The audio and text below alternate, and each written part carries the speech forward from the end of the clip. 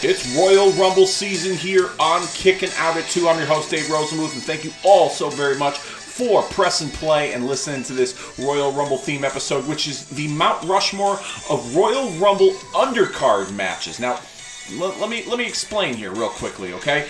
Normally, we'll highlight the Royal Rumble match itself, and I'm sure that we'll do that at some point as we head closer to the Royal Rumble. But Royal Rumble undercard matches that are the foundation of Royal Rumble pay-per-views in the last decade, even more so, that we're going to be discussing here on Kicking Out at 2. And joining me to do that, joining me to give his Mount Rushmore of Royal Rumble undercard matches is the one and only architect of the Retromania Pro Wrestling Podcast Network, where you can find this show, Kicking Out at 2, by searching Retromania with a W on all podcast platforms available. My man, Kobe Naito. What's up, buddy? Hey, what's going on, Dave? Thank you for inviting me on to this episode of the Mount Rushmore. This is interesting. I like this.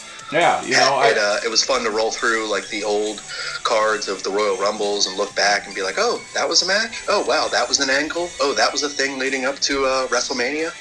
Yeah, I mean, if you think about it here, if you go back to earlier Royal Rumbles, obviously the event is centered around the Royal Rumble match itself. When you go from like 88, 89, 90, the first three Royal Rumbles, the event was hyped around, obviously, the big 30-man Royal Rumble match. You saw some stuff on the undercard, but nothing really stood out too much, with the exception of maybe the first Royal Rumble event where you had like the Hulk Hogan Andre the Giant contract signing for the Saturday night's main event championship match in 88. The Ultimate Warrior Rick Rude pose down in 89. Stuff like that. But, the undercard really wasn't featured as much because they were top heavy in the 30-man Royal Rumble match. It wasn't until 1991 where, going back and remembering and watching some of this stuff, where they really put an emphasis on the undercard as well to try and round out the pay-per-view itself. You had the first time ever the WWF Championship was on the line. Sergeant Slaughter challenging the Ultimate Warrior. That was a pretty hot angle. You had Million Dollar Man and Virgil taking on Dusty and Dustin Rhodes in a big match. Bobby Heenan was looking to take the Big Boss Man out, and he had the Barbarian face him, and that was the ongoing rivalry between the Big Boss Man and the Heenan family. So they were really, really, in the beginning of 91, and then it would just evolve over time, help make the Royal Rumble pay-per-view stronger by really building the show with a strong undercard itself. And we've seen some classics over the years.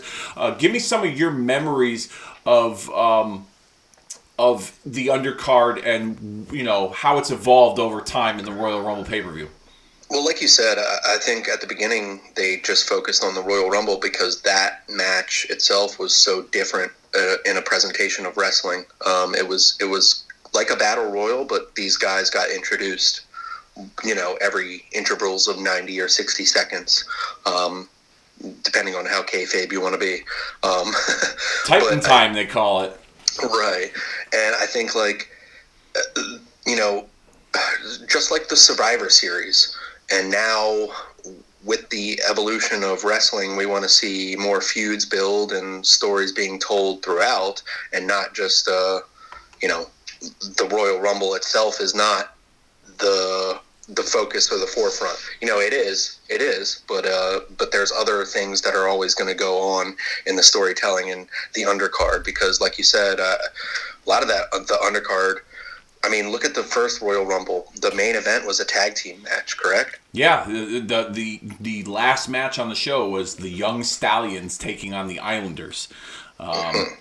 And Jim Powers, right? Jim Powers and Paul Roma, yeah, correct. He main evented, man. They main evented. Don't ever say Paul Roma is not a main event. I know. That's a good point. He was a horseman, and he main evented the show. But granted, if you remember, and some people might not remember this, the very first Royal Rumble was a television special. It was not a pay-per-view. Right. So, I guess you could say he main evented TV, but nonetheless, like you said, that tag match was the main event. The Royal Rumble match itself was in the middle of the card, and it was only 20 guys in that Royal Rumble match, if you also remember. Yep. And then I think going on, when I went back through the undercards and all the cards of WrestleMania priors, I realized it didn't really start hitting for what I enjoyed until like '93. Okay. And then there, it kind of consecutively, there was always one match that kind of stood out to me, and that kind of built for me. I think it's more geared towards the title match. Yep. That's strong in the undercard for the Royal Rumble, and much like it should be, because the Royal Rumble should be the showcase of the Royal Rumble. But what does the Royal Rumble winner get? A shot at the title. And this is like, what can happen with the title? And sometimes it's predictive, like, it's predictable. Like, we can tell what's going to happen, but sometimes a swerve happens, Yeah. and then we alter directions or routes that you thought were going to go on a road to WrestleMania. Yeah. And to me, like, this is a great topic, because these are great matches that kind of get slept on, Yeah, oh, for sure. So before we get into our picks, I have a couple of honorable mentions that almost made my Mount Rushmore. I just want to just briefly touch upon. You can give me your comments.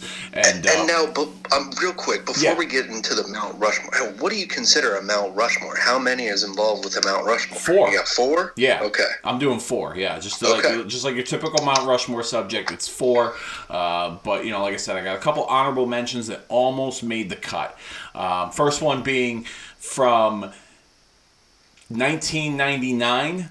The Rock and Mankind in the I Quit match for the WWF Championship, when The Rock blasted Mankind in the head with the chair 13 times.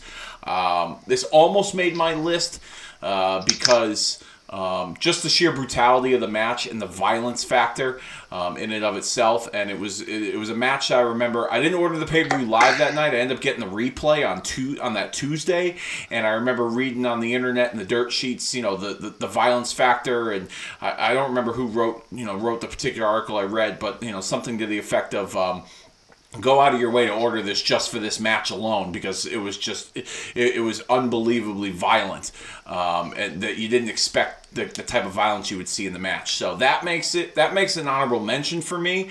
And another match that gets an honorable mention for me personally would have to be Kurt Angle and Chris Benoit from 2003 for the WWE Championship.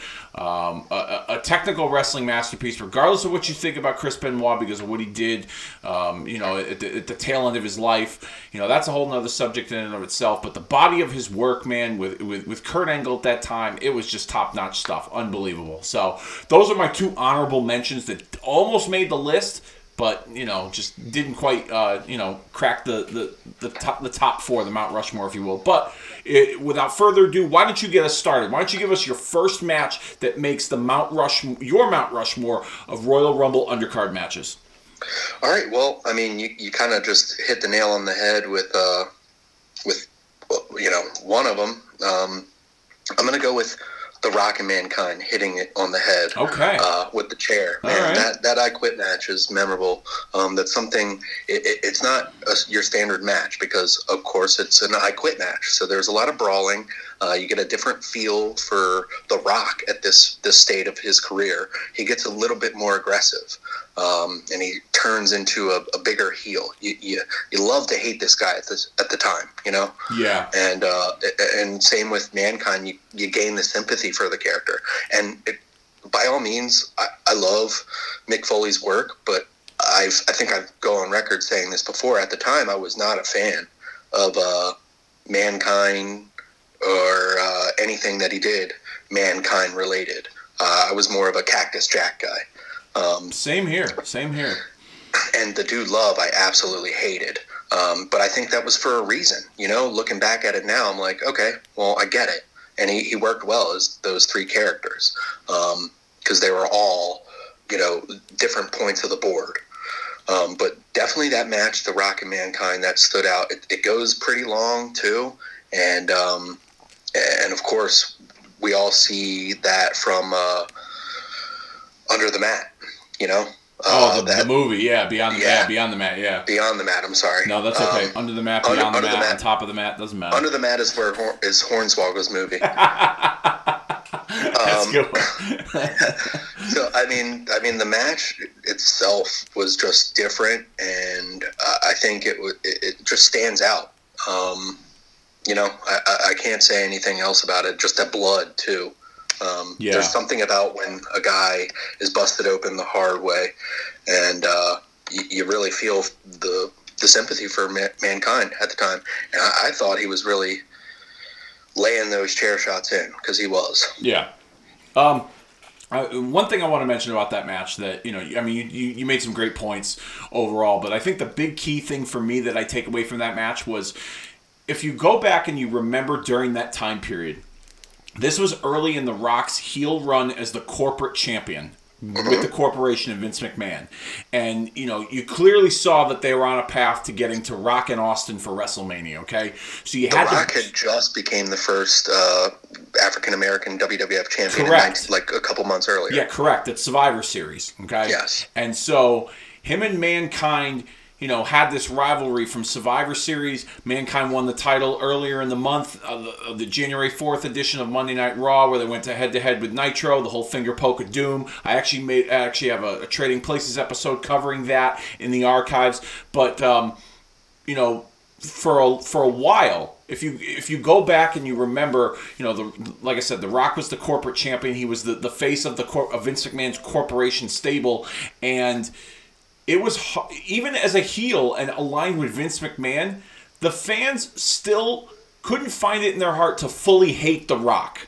They would kind of go along with some of his catchphrases, even though he'd tell them to shut their mouths and know their role and all the other stuff. But it was a hard task for to get the fans to hate him, and I think this match here accomplished it. On television and in the arena, because he laid into Mankind with those chair shots, and it was just, even as a teenager, I was like, oh god damn, it was, don't get me wrong, I enjoyed it and I was entertained by the violence, but at the same time I was like, all right, man, that's enough. We got your point, when's this shit gonna end? And even Michael Cole on commentary, which is another thing too. People sleep on Michael Cole because he came after JR, who's the greatest of all time, et cetera, et cetera. And granted, if Jim Ross was in this role at that time, because I think he was going through his second bout of Bell's palsy, he would have made the moment even more magical. But Michael Cole, I think this was probably the first true classic match that he called, where his commentary and the things that he was contributing in the match from a verbal standpoint really enhanced the moment of The Rock's brutality. And so the audience in the arena booed the shit out of The Rock. It got to the point where Shane McMahon came out and was like, all right, man, we get it. You proved your point. Let's just call it. You won the match. And, Rock was like, no, I'm going to make him quit. I'm going to make him say I quit. And the finish where they used the recording, it was just such a... I quit! Yeah. I quit! It was just such a shit heel move that I was just like... I was like, oh man, you knew that it was a recording, you could just tell, the way the audio had, presented itself. But, I just thought overall... that, and it was better with the presentation of the microphone too, because it wasn't Roddy the Piper saying, "What do you say? Yeah. What do you say? What do you say?" WrestleMania 11, I know, right? Oh my god. Yeah, and that's another thing too, that I think some. And Rock was the master of. I'm sorry, the Rock was a master of the microphone. So him having the microphone in his hand played into that shitty heel, that he was trying to accomplish in this match. Absolutely. And, I think some older wrestling fans that, remember that WrestleMania 11 match kind of had their doubts about this match because of the way that I Quit match was presented. And, Rock and Mankind blew it out of the water and kind of set the tone for what I Quit matches were to be in the, evolving in wrestling over time. So I think, this match definitely covered a number of different storytelling arcs that they wanted to get to, and I think they did a great job of really making The Rock despisable. As much as I was a big fan of The Rock, even I was as a kid, as a teenager, was a little disgusted with the way that he did what he did. But they got the message across, and I it's a good pick to be the first one on your Mount Rushmore. Like I said, this almost made it for me. It certainly did. It almost made it for me. I was back and forth about this one. But it's definitely a good pick. And, you made some great points regarding this match. Nice. let me get into my first pick that makes the Mount Rushmore. And I kind of alluded to it earlier regarding 1991, how well-rounded the Royal Rumble pay-per-view was from an undercard standpoint. And my first pick that makes the Mount Rushmore is the opening match from that Royal Rumble pay-per-view, which was the Rockers taking on the Orient Express. This match makes it for me because, I didn't order this pay-per-view as a kid. And when I ended up seeing this match in later years from the Royal Rumble DVD box set, maybe about 10 years ago or so, before I traded it in, I was just amazed at the action, nonstop, and how into it the crowd was with the Rockers. And, as a kid, I used to think to myself, like, why don't these guys be the tag team champions? They're such good wrestlers. They're a good team. They've beaten a lot of tag teams. The crowd's into them. Why aren't they the tag team champions? And watching this back, I still feel like I was robbed as a fan not seeing the Rockers as the tag team champions. The tag team champions. Yeah. And this match between them, and the Orient Express, they didn't have a whole lot going on TV. It was one of those matches that was just kind of like thrown together. And, in today's world, if you threw a match together unadvertised and with no build-up on pay-per-view, you'd be the fucking Antichrist. But back then in 1991, nobody gave a shit about that because there was no such thing as called internet. Right. Okay? But going back watching this match, it was just action nonstop. And the Rockers just had the advantage, like the majority of the match, and really had their way with the Orient Express. It gave it enough time. I just thought it was a great way to open up the pay-per-view and really set the tone for that show. And I think there was a lot going into that show with the Sergeant Slaughter angle and the Royal Rumble match and, all that was going on at the time in WWF. That match really helped kick things off for the pay-per-view. And that's why it makes my Mount Rushmore of great the best undercard matches in Royal Rumble history. Just the sheer action and, it was nonstop bell to bell. It was just very fun to watch. Oh, yeah. I mean, these guys competed at Royal Rumble, WrestleMania as well. And they have a match on the UK Rampage 1991. Yeah. Every match that they've had together is classic, but this one really does stand out. Yeah, and also, too, it may sound silly to say, but if you go back and you look at the Rockers' ring attire, because I was a big fan of their ring attire, the flashy colors, I dug the ring attire that these guys had in this particular match. It just really stood out and it just popped for me. But I love this match. If there's one match that I could recommend you guys going back and watching, because I don't think it gets the love that it deserves by wrestling fans, it's this match here, Rockers Orient Express from the Royal Rumble 1991. It is seriously underrated. Seriously underrated. I saw that, and I think that's probably one of my honorable mentions for mine. Very nice. Very nice. All right, give us your number 2. Okay, well, it was one of your other honorable mentions. It's Kurt Angle and Chris Benoit from the 2003 Royal Rumble. Just a technical classic. I could watch that match all the time. I remember when I first got the network, I think that's one of the first things I kind of sought out to, picking, when you, pick a match, kind of. Yeah. I was like, that is one of the first that I sought out. It's Kurt Angle defeating Chris Benoit by submission in, 20 minutes. It's just a classic, man. A mat classic. I can't, you have to watch it. It's fluid. Everything has a purpose in the match. Yeah. Kurt Angle is prime at this time. So is Chris Benoit. I can't say too much about it, but this goes up there because I love technical matches like this. Yes. And this is definitely 7 stars. 57 stars.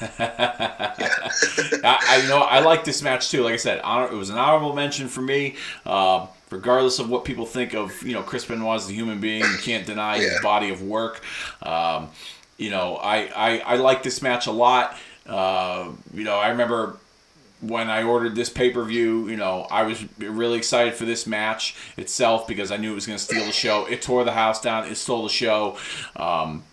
Angle at the time was in a hot rivalry with Benoit. He had Paul Heyman as kind of like his manager or his agent, if you will. He had Team Angle backing him up. Kurt Angle was obviously on a collision course with Brock Lesnar. That's what they were kind of leading to with that WrestleMania. And, in the same fashion that Rock needed to get built up for Austin, Angle needed to really be built up to face Brock at that WrestleMania that year, and Benoit was the perfect choice. Even afterwards, they recognized Benoit after the match. They came back from a break, and he was still in the ring, and the crowd in Boston gave him a standing ovation.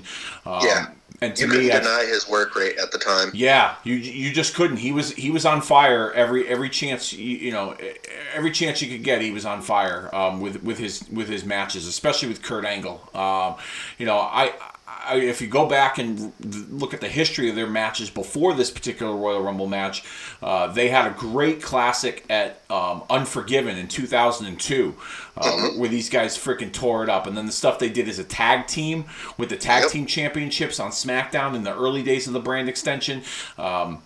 So they had, a good amount of history with each other, and Benoit was chasing the belt, and, I was just happy to see that Benoit was in this role as the challenger. Granted, yes, would it have been cool that he won the belt? Absolutely, at that time. But, and he was the internet darling for a long time. But, I think this was one of the key matches in WWE, management's eyes that kind of woken them up to and maybe giving them the idea that, this guy could be a top guy and eventually have a run with the belt.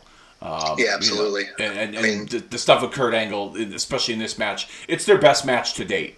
Oh, absolutely. There's so many counters here. Like the crossface gets countered into a ankle lock modified, and that's how Angle wins. Then we get that like super angle slam from it's great. And here's the best part about that too, is that there was no screw job finish. There wasn't like a fucked up finish where like you had to do something to protect Benoit. Angle was the better wrestler that night as the champion, and so but Benoit still got over. Like if there was any doubt that he wasn't over, he got over in that defeat to Kurt Angle, and you saw that with that standing ovation he got from the audience. Yep.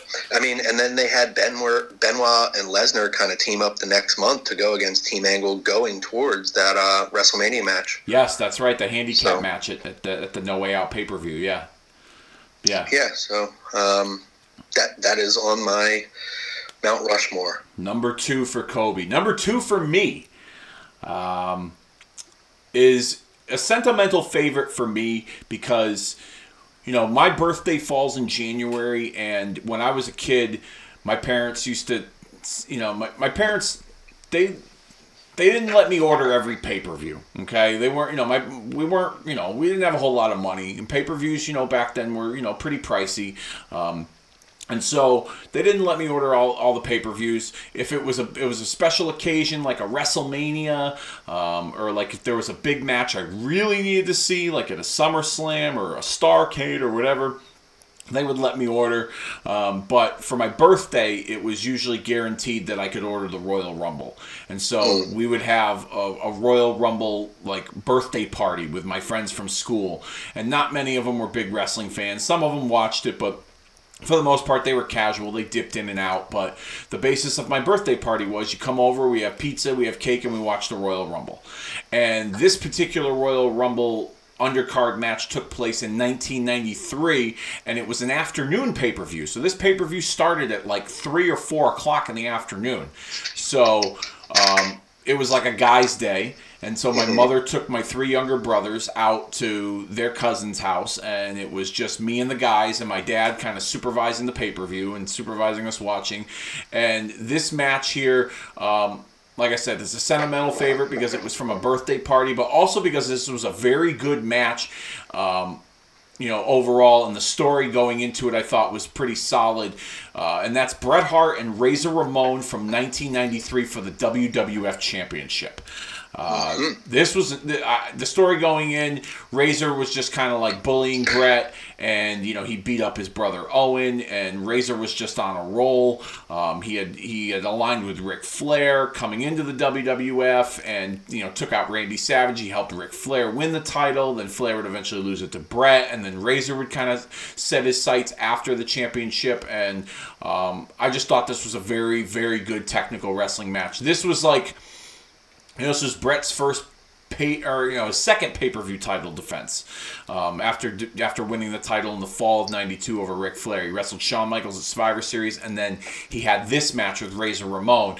And I always felt like after this match, because it was so good and I enjoyed it so much, that I would always question why Razor Ramon never got another opportunity at the WWF Championship on pay-per-view. I was just puzzled by it, because I thought this was a really, really good match, and I thought, and like I said, not only questioning that, but also questioning why Razor Ramon didn't have like a solid role at WrestleMania that year. He wrestled Bob Backlund in 3 minutes. On that pay-per-view, he went from co-main eventing the Royal Rumble for the WWF Championship to being in the middle of the card with Bob Backlund at WrestleMania.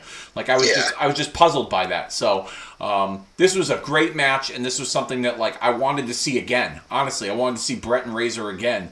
And even when Brett went to WCW, that was one of the matches I definitely wanted to see again, was Brett and Scott Hall. And we didn't get a chance to see that, as we all know about Brett's run in WCW. But this was just a fantastic match, top to bottom. This Royal Rumble itself, the undercard is one of the stronger undercards. If you look back at that Royal Rumble pay-per-view, you had the Steiners pay-per-view debut against the Beverly Brothers, which was a great opening match. You had Shawn Michaels and Marty Jannetty for the Intercontinental title. You had the WWF Championship match. You had Bam Bam Bigelow and Big Boss Man in a Haas-type match. And then you had the Royal Rumble match, which the winner, for the first time ever, would face the WWF Champion at WrestleMania. This is one of my favorite Royal Rumble events in and of itself, for the sentimental factor, as well as the fact that the undercard and the overall pay-per-view, I felt as a kid, was strong. Some people might not look at that today in hindsight, but that championship match with Brett and Razor was just top-notch. I love the match, and it's one of the matches that, when it's Royal Rumble season, I'll go back and watch it.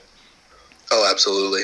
That's one that I watched recently, actually, and that is my number 3 on my Mount Rushmore. Awesome. So you kind of took the words out of my mouth. No, I think there's not too much more to say about this. I mean, other than it kind of hit me when you talked about the Brett's title defenses.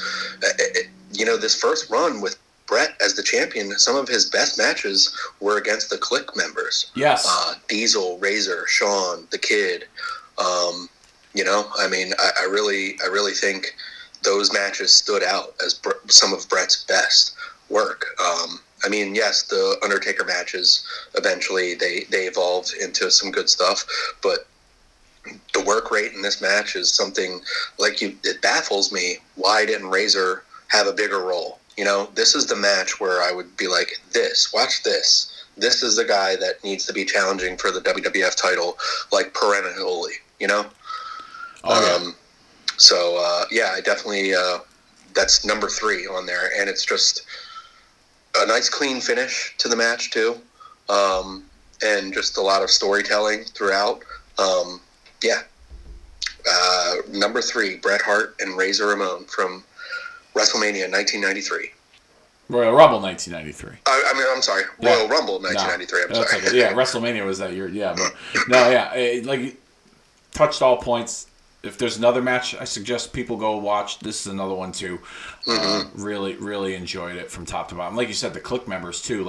Brett's first run with the title had some great matches with those guys, and this match with Razor was no different. I've always been curious, with the exception of maybe the excuse that Scott Hall wasn't the most reliable because of his personal issues and his quote unquote demons. I've always wondered why he never really moved past Intercontinental Championship status, because I felt like he delivered, in this role as the challenger for Bret Hart in the WWF Championship. But my number 3 comes in from the year 2000, and that is with Cactus Jack and Triple H for the WWF Championship in a street fight in Madison Square Garden. I love this match because you brought it up earlier when you were talking about the I Quit match with Mankind. I was a Cactus Jack guy. I've said this on your podcast. I've said this on my podcast. I was Cactus Jack all the way. I didn't really care for Mankind. I especially didn't care for Mankind when he had the sock and he wore the shirt and tie, and I just was not a fan whatsoever. He was kind of like, he went from being like Hannibal Lecter to like one of the Muppets, and it just didn't appeal to me. So when he brought back the Cactus Jack persona in this rivalry with Triple H, I was very happy. And also, too, the build-up for this story itself, I think, is something to be mentioned as well, because Cactus, and Triple H, this is when Triple H was in the early stages of the McMahon family storyline with Stephanie McMahon, as well as the fact that Austin was not on television. Steve Austin was not a part of WWF programming. He was out with an injury. And so this was kind of like a true test to see, like, who's going to carry the ball for the company. And Hunter and Cactus were those guys, as well as The Rock, too. But this rivalry really kind of made WWF TV must-see TV with, the tormenting, and then they fired Mankind, but they brought back Cactus Jack, and, the violence in and of itself in the match. They kind of recreated the I Quit spot with the chair handcuffed behind the back, the thumbtacks, the blood, the barbed wire bat. This match and this rivalry made Triple H. It made him into a player, the top guy, and the guy that could carry the ball. And it was, the first time in recent years that a heel became the top guy and really would carry the company. And this rivalry did that for him. So this makes my number 3 in the Mount Rushmore here. Cactus Jack, Triple H, Royal Rumble street fight for the WWF Championship from the year 2000. Now, I'm not sure if you got the text that I just sent you, but that's my list. I think we went to the same school of wrestling, and we might have copied off of each other's homework, because my number 4 is Triple H and Cactus Jack. Wow. Okay. From all right. WrestleMania 2000. Okay. I mean, from Royal Rumble 2000. I'm sorry. I got Mania on the brain. Yeah, man, this match, like you said, this is the one where it solidified Triple H as the top heel guy. And for a long time, we had The Rock, and Austin battling for the face of the championship. But they were heels scattered in between. But that, the title was flip-flopping from person to person to person to person. This is where everything kind of slowed down again, Yeah. They went more long-term with the championship. Mm-hmm. And I'm not sure if you know this, but I was a huge Triple H guy. Same. Definitely went to the same school of wrestling, but continue. Yeah, I think the heel turn when he turned corporate and started wearing the longer pants with the two-tone colors that were like more leather-based, and he had that, he would come out with his director's hat and started spewing the water. He built the foundation of this character, and I watched it grow before my eyes, and I was always like, I like me some Triple H, and this is his best year, his coming out party. Absolutely, absolutely. I would say, people say that this is the year where he broke out. To me, I still think this is his best year in wrestling. His quality and body of work. Yep. And the feud with Austin, you wouldn't think that, if you talk about it, before Triple H turned heel and before he turned into this person, if you were to say that in like 1998 or 97, you'd be like, the hottest angle of 2000, 2001 is going to be Triple H and Austin. I mean, some people would be like, Triple H? But dude, he killed it. And this match definitely, just all balls to the wall, a brutal battle. And like I said before, I wasn't a Mankind fan, but he won me over with that match with The Rock. But this Cactus Jack match, this I was all about at the time. I remember watching this one live and being on the edge of my seat. I remember the puncture wound that Triple H gets in his leg from the wooden pallet. From the wooden pallet. Yeah. And you see the blood. come Yeah. out of there, and he continues to wrestle this whole match. And, that's got to be painful. I mean, Triple H is a guy that has sliced his back open and fell in horse shit, or pig shit, and then got a fucking puncture wound in his leg during a match, and then tears his quad. I mean, talk about injuries during matches. Oh, Triple yeah. H is up there, but he proved himself with this match, and I would suggest that people go back and watch this. Yeah. Because the intensity is there the entire time. And you keep wanting to root for Cactus more and more. And these guys had a hell of a rivalry in this year. You know what's funny, too, is that, I ordered this show on pay-per-view with my friends, and it was, I believe it was either the weekend of that Royal Rumble or maybe the weekend after that Royal Rumble, where tickets went on sale for the No Way Out pay-per-view the next month, which took place in my hometown of Hartford, Connecticut. Mm-hmm. And I remember after watching this match, I had said to myself, well, they're definitely going to have a rematch, and it's definitely going to be at No Way Out, and it's probably going to be some sort of stipulation, like a no DQ, something to that effect, where there's no rules, and they kind of have the added gimmicks. And when they announced the Hell in the Cell, I was like, holy shit, like, how are they going to top this street fight? And then now it's Hell in the Cell, and it's Cactus Jack, and the last time Foley was in a Hell in the Cell was with Undertaker a couple of years prior. I'm like, oh my God, I have to go see this match. I have to go see this show. And like I said, the rivalry was awesome. I did not like the way that they had Foley retire only to bring him back 6 weeks later for WrestleMania. And then they dramatically, and then they take him out in the middle of the match. And by the way, this is one of the worst Royal Rumbles. I didn't like this finish at all. It was clear that The Rock hit first. It was a redo of '94. Oh, okay. Yeah, with Big Show, yeah. Yeah. Yeah, I don't know I don't know if that was meant to be, if it was meant for him to hit his feet and they do this, or if it happened and they had to turn something, they had to turn something into it. But yeah, no, you're right. The Rumble match itself was not bad, but the finish wasn't the greatest either. Mm-hmm. Mm-hmm. Yeah, but that match stands out, man. That is my number 4, Triple H and Cactus Jack. Also, look at that undercard, okay? That match stole the show. But you also had Taz's debut against Kurt Angle, okay? New York City. Taz coming from ECW, which has deep roots in the New York metropolitan area. Makes his debut in Madison Square Garden against an undefeated Kurt Angle who was on the rise in WWF. He was one of the flagships for someone who'd only been in the business for a year, not even. Okay? Mm-hmm. Then you had the Hardys and the Dudleys in a tables match, the first ever tag team tables match, which was a barn burner. Okay?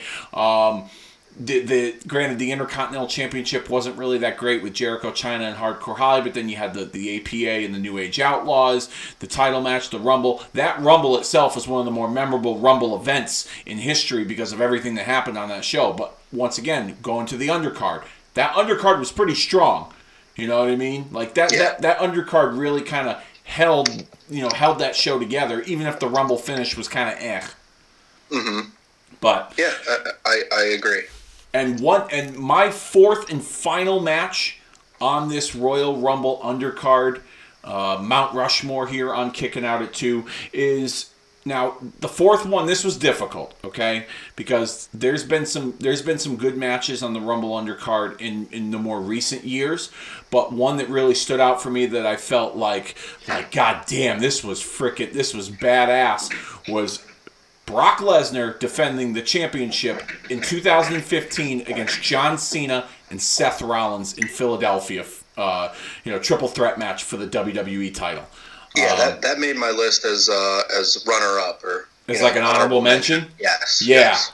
This made my list because this was, I don't know, it was just action wall to wall. Like when it was first announced that it was going to be Cena and Brock, I was like, okay, like I'm not totally for it, but I'm not totally against it either. Then when they threw Rollins in the mix, I was like, okay, like I get why they're doing it.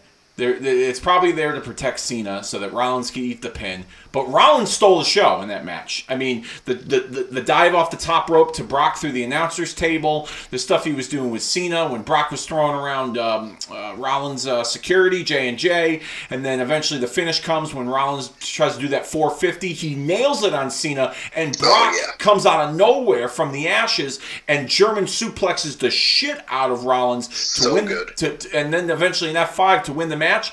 Holy cow. I was like, that was... Now, I wasn't totally sold on Seth Rollins. I'll be perfectly honest with you. When they broke up the Shield and they made Rollins the guy, I was not sold on him. I really wasn't in the beginning. When they gave him the Money in the Bank, I really wasn't sold on him. And then this match made me sold on him. This match did it for me here. Like, he showed that he could hang. Not saying that he wasn't a talented performer before, but this match really showed that he can hang with John Cena and Brock Lesnar in the main event scene. He had the Money in the Bank briefcase at the time, so there was that intrigue going into the match too. Like, oh, well, if I don't win the match, I could still cash in my Money in the Bank. You know what I mean? So it added that extra element of unpredictability into the match that it didn't have in the first place. And it just solidified for me as, Rollins being a top-notch player. Like I said, it was another case of where, the announcers put him over on commentary as for his unbelievable effort. The audience in Philadelphia, which has always been a very smart mark crowd, they gave him a standing ovation, and he was one of the heels. They gave him a standing ovation when he walked out of there, and the announcers put him over on commentary huge as he was walking up the ramp. So, for me, this match was probably one of the better title matches in and better undercard matches in recent history in the Royal Rumble event. And that is my Mount Rushmore of Royal Rumble undercard matches. Quickly. Well, not quickly, because we got a little bit of time. We can kill some time a little bit here.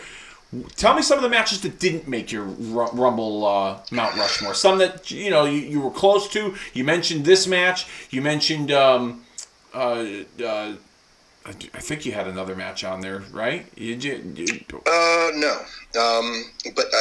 But some of your runner-ups were kind of my Mount Rushmore, gotcha. More or less. But yeah, going through the catalog again and the match list and the history, I was like, man, there's a lot of good matches. It was kind of hard to choose from. So I went chronologically and, kind of tacked down the ones that I liked. And as you see, they were basically the WWF Championship matches. Yeah. I had...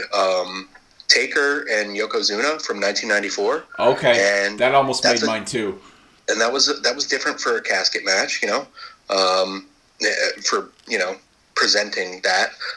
Then I had Brett and Diesel from 1995, even though it ended in a DQ. That was a steady match, like we said. Brett had some good matches with the Clique members, so that was good.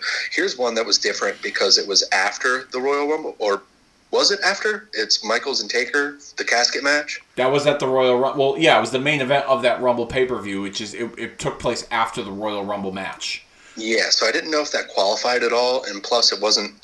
It didn't make my list, but it's a standout match. It is for sure. It definitely is. I mean, the visual of at the end, Kane setting the casket on fire. After him helping Shawn Michaels win and retain the championship. That's also the same match where Michaels suffered that career-ending back injury. Mm-hmm. And he grazes it. You can see it's just right on the tailbone. Just hits that part. And man, yeah. But I can assume the velocity is what caused the injury.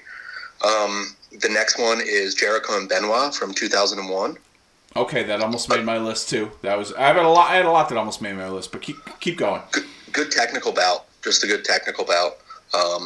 And Jericho and Benoit have a lot of classic matches. I was thinking about that. I was like, man, if you go through the history of the guys' matches, I don't think not one of them is bad.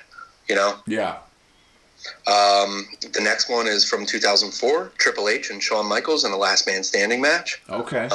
It was very different. Especially these guys had a good feud that they had built years prior, and then they returned to it for more respect in this angle, and then eventually putting over Chris Benoit at the WrestleMania coming up. Yeah. Then 2009, Edge and Jeff Hardy.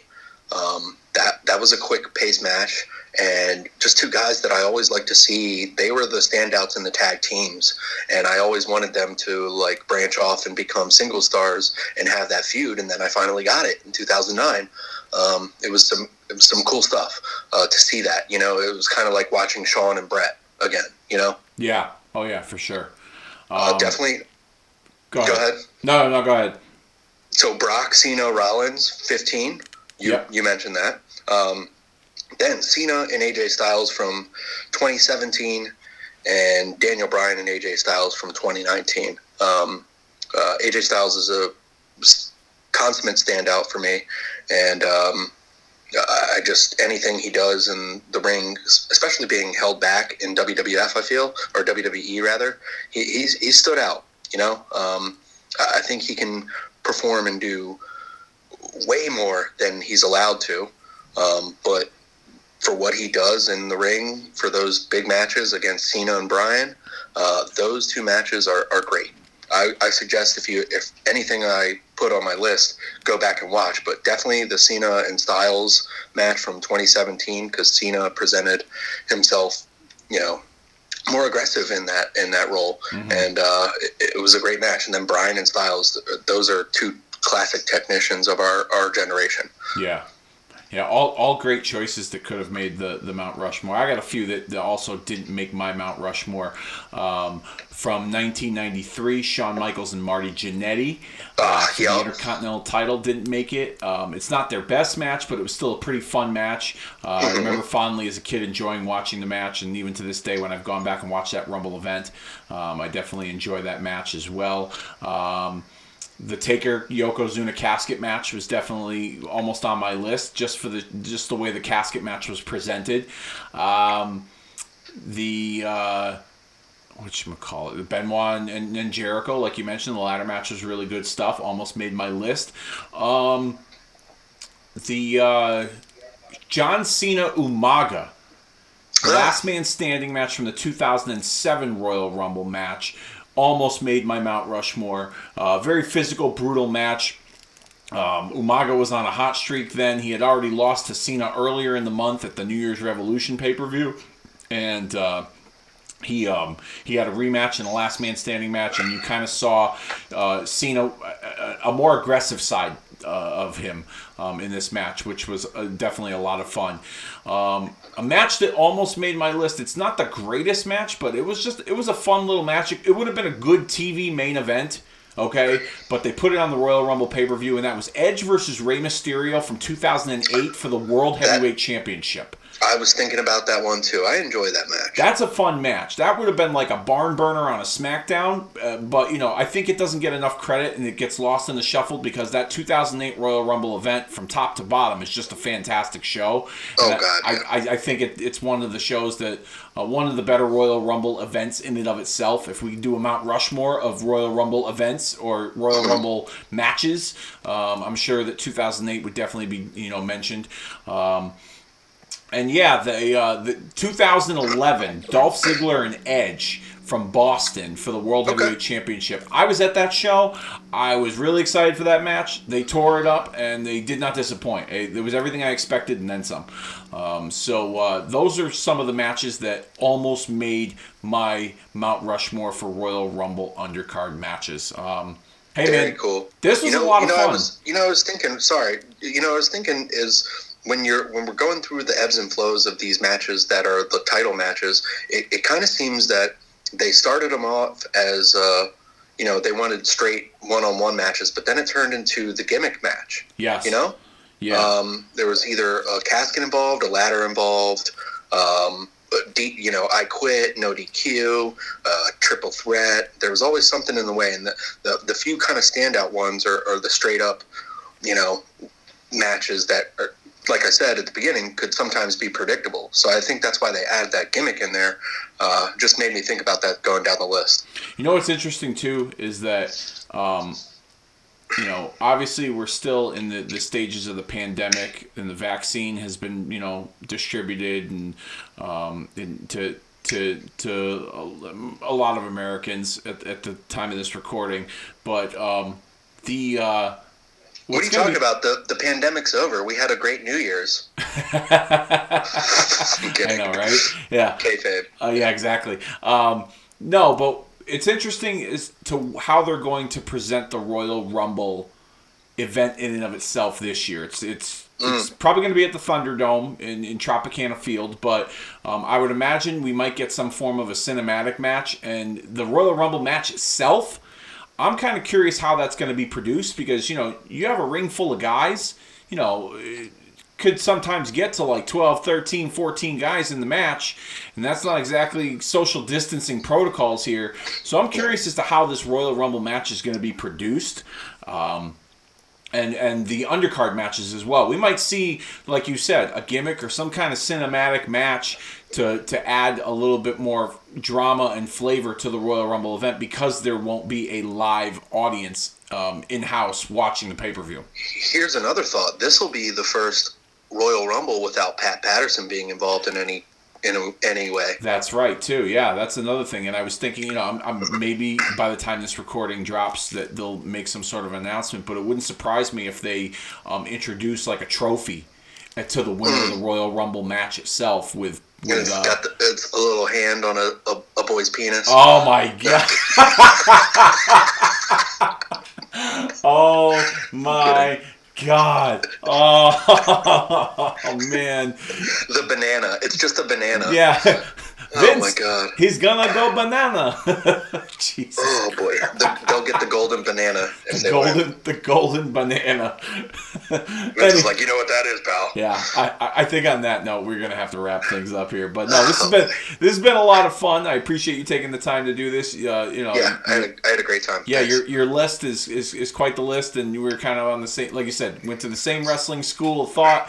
Probably copied off each other a few times, I'm sure. But thank you very much for taking the opportunity to come here and assist me with this Royal Rumble undercard on Kicking Out at 2 here. Thanks, man. I had a lot of fun. And thank you all for tuning in as well, hitting that download button, pressing play, and joining me. Next week, we're going to trade places with the 1996 Royal Rumble event. 1996, a pivotal year in the WWF, as we saw a lot of departures and a lot of arrivals, as well as the birth and incarnation of what would be the New World Order in WCW. So what would happen if we traded places with some of the finishes of the matches, like in particular the Intercontinental Championship match between Razor Ramon and Goldust? Does Razor Ramon come out the victor? Would he leave for WCW if he still had defeated Goldust and retained his Intercontinental Championship? And what if Diesel won the Royal Rumble instead of Shawn Michaels that year? Would Diesel go on to be the WWF champion and stay with the World Wrestling Federation, or would he be headed to WCW to form the New World Order with Scott Hall and Hulk Hogan? You're going to find that out next week here on Kicking Out at 2. And with that being said, I think it's about that time that we officially put this show down for the 3 count and see you all next week.